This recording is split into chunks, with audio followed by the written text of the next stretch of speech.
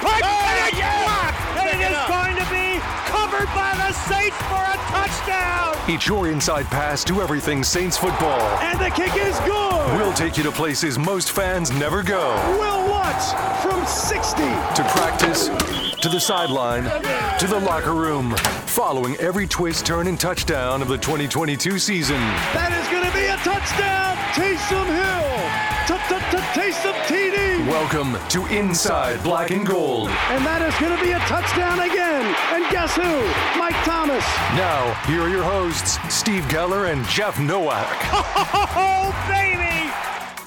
It's Week 10, Saints fans. Inside Black and Gold, Steve Geller along with Jeff Nowak gearing you up for Saints at Pittsburgh Steelers. A battle of black and yellow versus black and gold. We'll be talking with Odyssey podcast host Colin Dunlap of Fourth Down in the Steel City. And Jeff, we had a lot of news to get to actually heading into this game. There's some injury status and a return of a player, which is a big positive. Yeah, we're going to get into a lot today. So we're going to talk to, obviously, Colin Dunlap in the final segment. He's going to break down a lot of what we're going to see in the Steelers matchup this Sunday. We're going to kind of go through some news and notes. We talked to Pete Carmichael and Chris Richard today, and I thought they had a few comments that are definitely worth diving into. I do want to talk about DeMario as a pass rusher because I think he had some interesting things today in that front. But then the biggest news, Trevor Penning, rookie, haven't seen him on the field yet this season. He has been designated to return from injured reserve. We actually caught up with him in the locker room today, so we're going to play that interview, or at least, a slightly abridged version of that interview in the second segment. So you're going to hear a lot of what he had to say on the injury and kind of the work he's had to do to come back and all that. But yeah, as you mentioned, there are a few transactions that we want to get to first. So the Saints have signed fullback Adam Prentice and linebacker Nephi Sewell from the practice squad to the active roster. So that's probably not a great sign for Pete Werner's availability.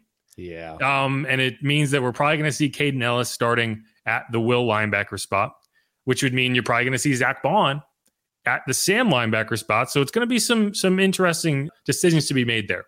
They also signed Derek Kelly, familiar name, and linebacker Kenny Young, another guy who was here previously, to the practice squad in place of those two guys you elevated. And as we mentioned, they designated Trevor Penning to return from injured reserve. So, a lot of changes, and I think it's kind of foreshadowing some absences, right? They didn't practice on Wednesday. They had that estimated practice report that came out, but not seen it practice.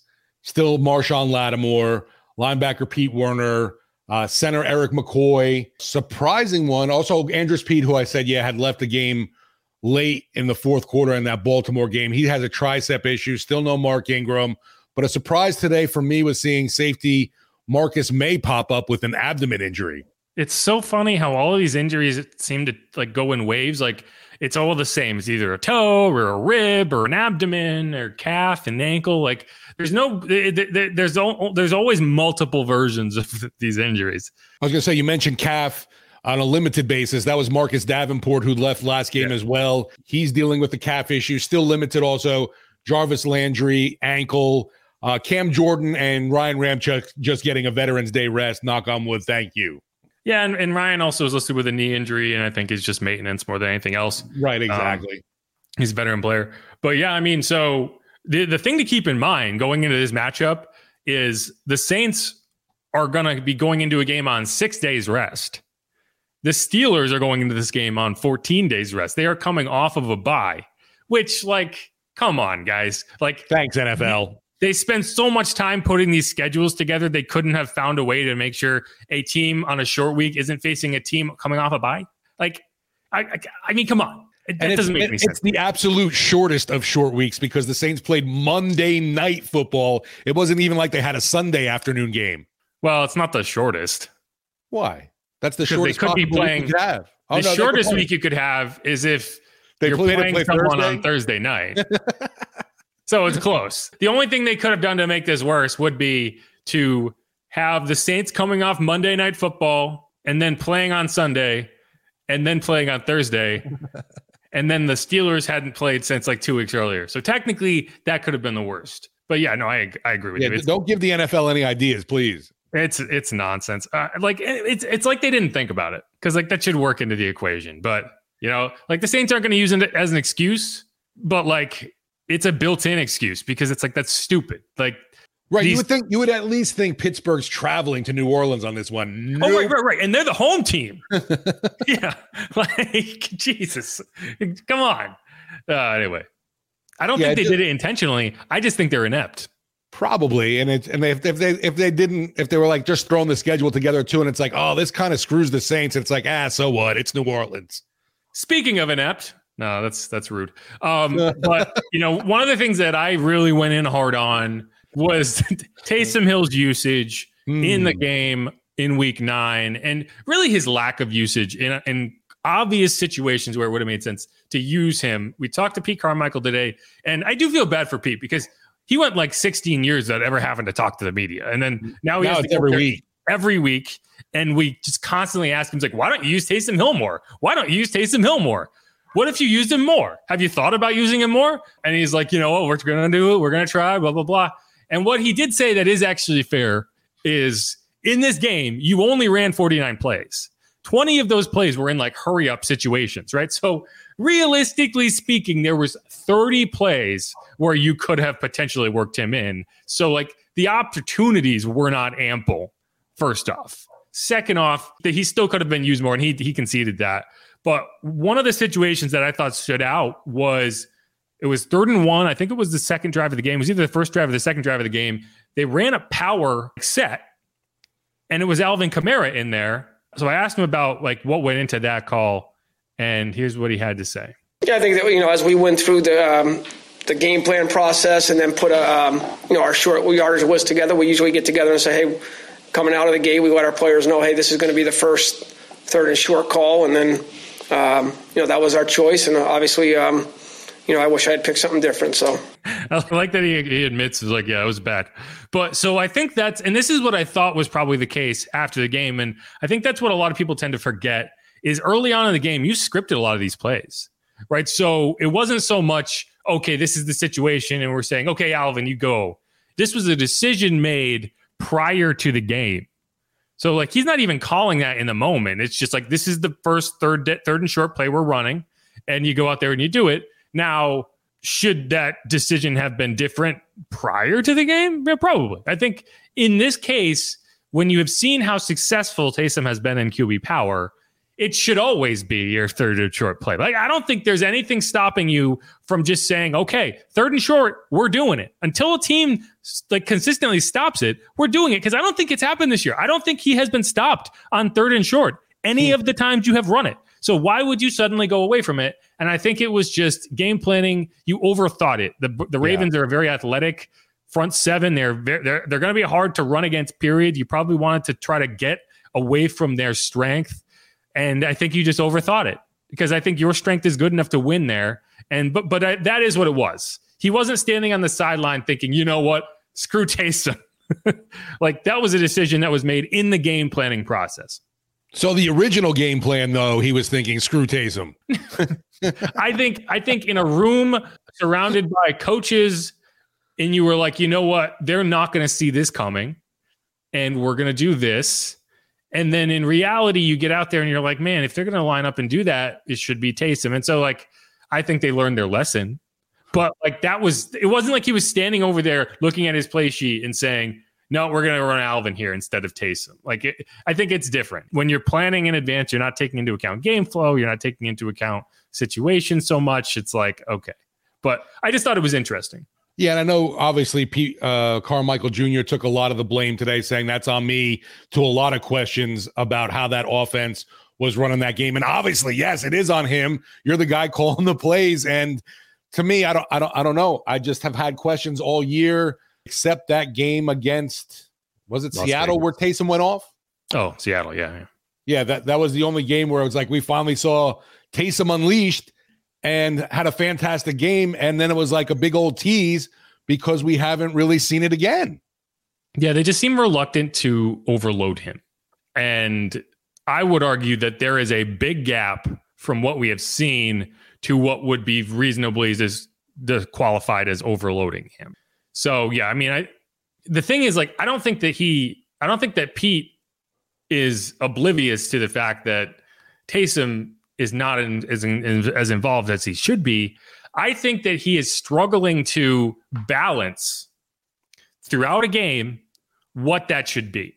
I think that's where he's having a hard time, is like finding those moments throughout a game and jumping on them as they occur. Like, you don't have 10 minutes to sit over there and like, oh, what should we do now? You have 40 seconds. You got to get the play call in. You got to do it fast. You got to change personnel. Things are working. There's a reason you script the plays in advance, right? Because there's a lot to weigh in that moment. I think that's where he's struggling, not so much like understanding that it should be Taysom, because running Taysom plays, it's not as simple as like, okay, the personnel on the field, we're going to do this, and this. You have to change out personnel. You have to make sure the substitutions are right. You have to make sure everyone knows what they're doing. And so I think that's the difficulty. But yeah, I agree with you. Yeah, I'm definitely, like I said, just struggling. We know that it's Alvin Kamara, Chris Olave, Taysom Hill. Those are your three studs on offense. Get them the damn ball. Yeah, I think to some extent facing Lamar Jackson will make any issues within a group just magnified. But do you still feel like there are things that were figured out in that shadow of the Raiders that maybe just were difficult to get to in that particular matchup? Yeah, different offense. There's no question about it, right? And so it's a run heavy, and not to mention they had the MVP of the league, right? And with the ball in his hands every single snap. And a big key to that game was getting them into third and longer and forcing them to essentially become one-dimensional. And when we got them into those D&Ds, it's executing properly. So we got them into those down and distances. We didn't execute properly, and he hit us. And then there were times to where, again, we execute properly on first and second down, and we're not allowing the third and 1 and 2s to where, like, that's right in their wheelhouse. So, like, that's where they want to be, and we knew we needed to push them out of that D&D, and we didn't hold up our end of the bargain.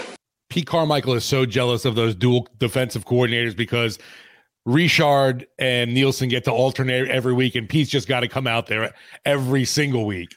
Yeah, they only have to talk once every 2 weeks instead of once every 1 week.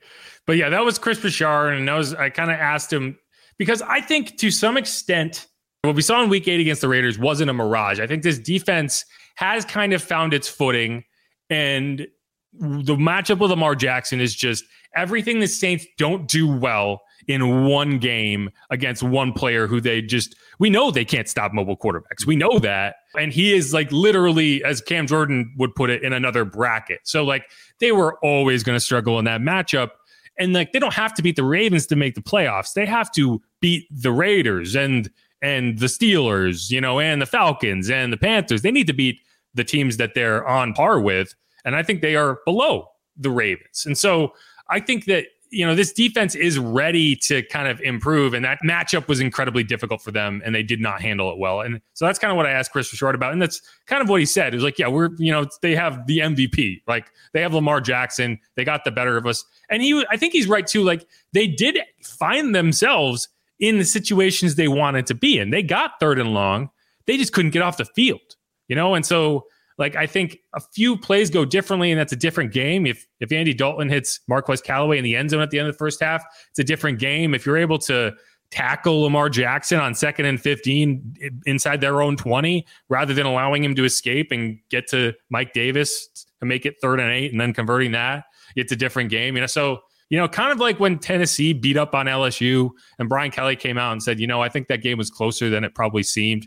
Yeah, I think there's similar things going on here. So that's my way of saying, like, you're going up against Kenny Pickett this week. You're going up against a rookie who has not played well. I think this defense is going to show better. And it's really a question of, can the backups perform? Because as we mentioned, a guy like Nephi Sewell, a guy like Caden Ellis, Zach Bond, you're going to need these guys. Yeah, last game against Baltimore, I thought the defense did pretty well early on. And I just felt the fact that the offense couldn't stay on the field wore down the Saints defense. So they were gassed by the 3rd, 4th quarter already. And it was just a lack. To me, that game was just offense. Pete Carmichael Jr.'s play calling, I'm going to go back to, just killed me. And like I said, I think the defense held their own early on.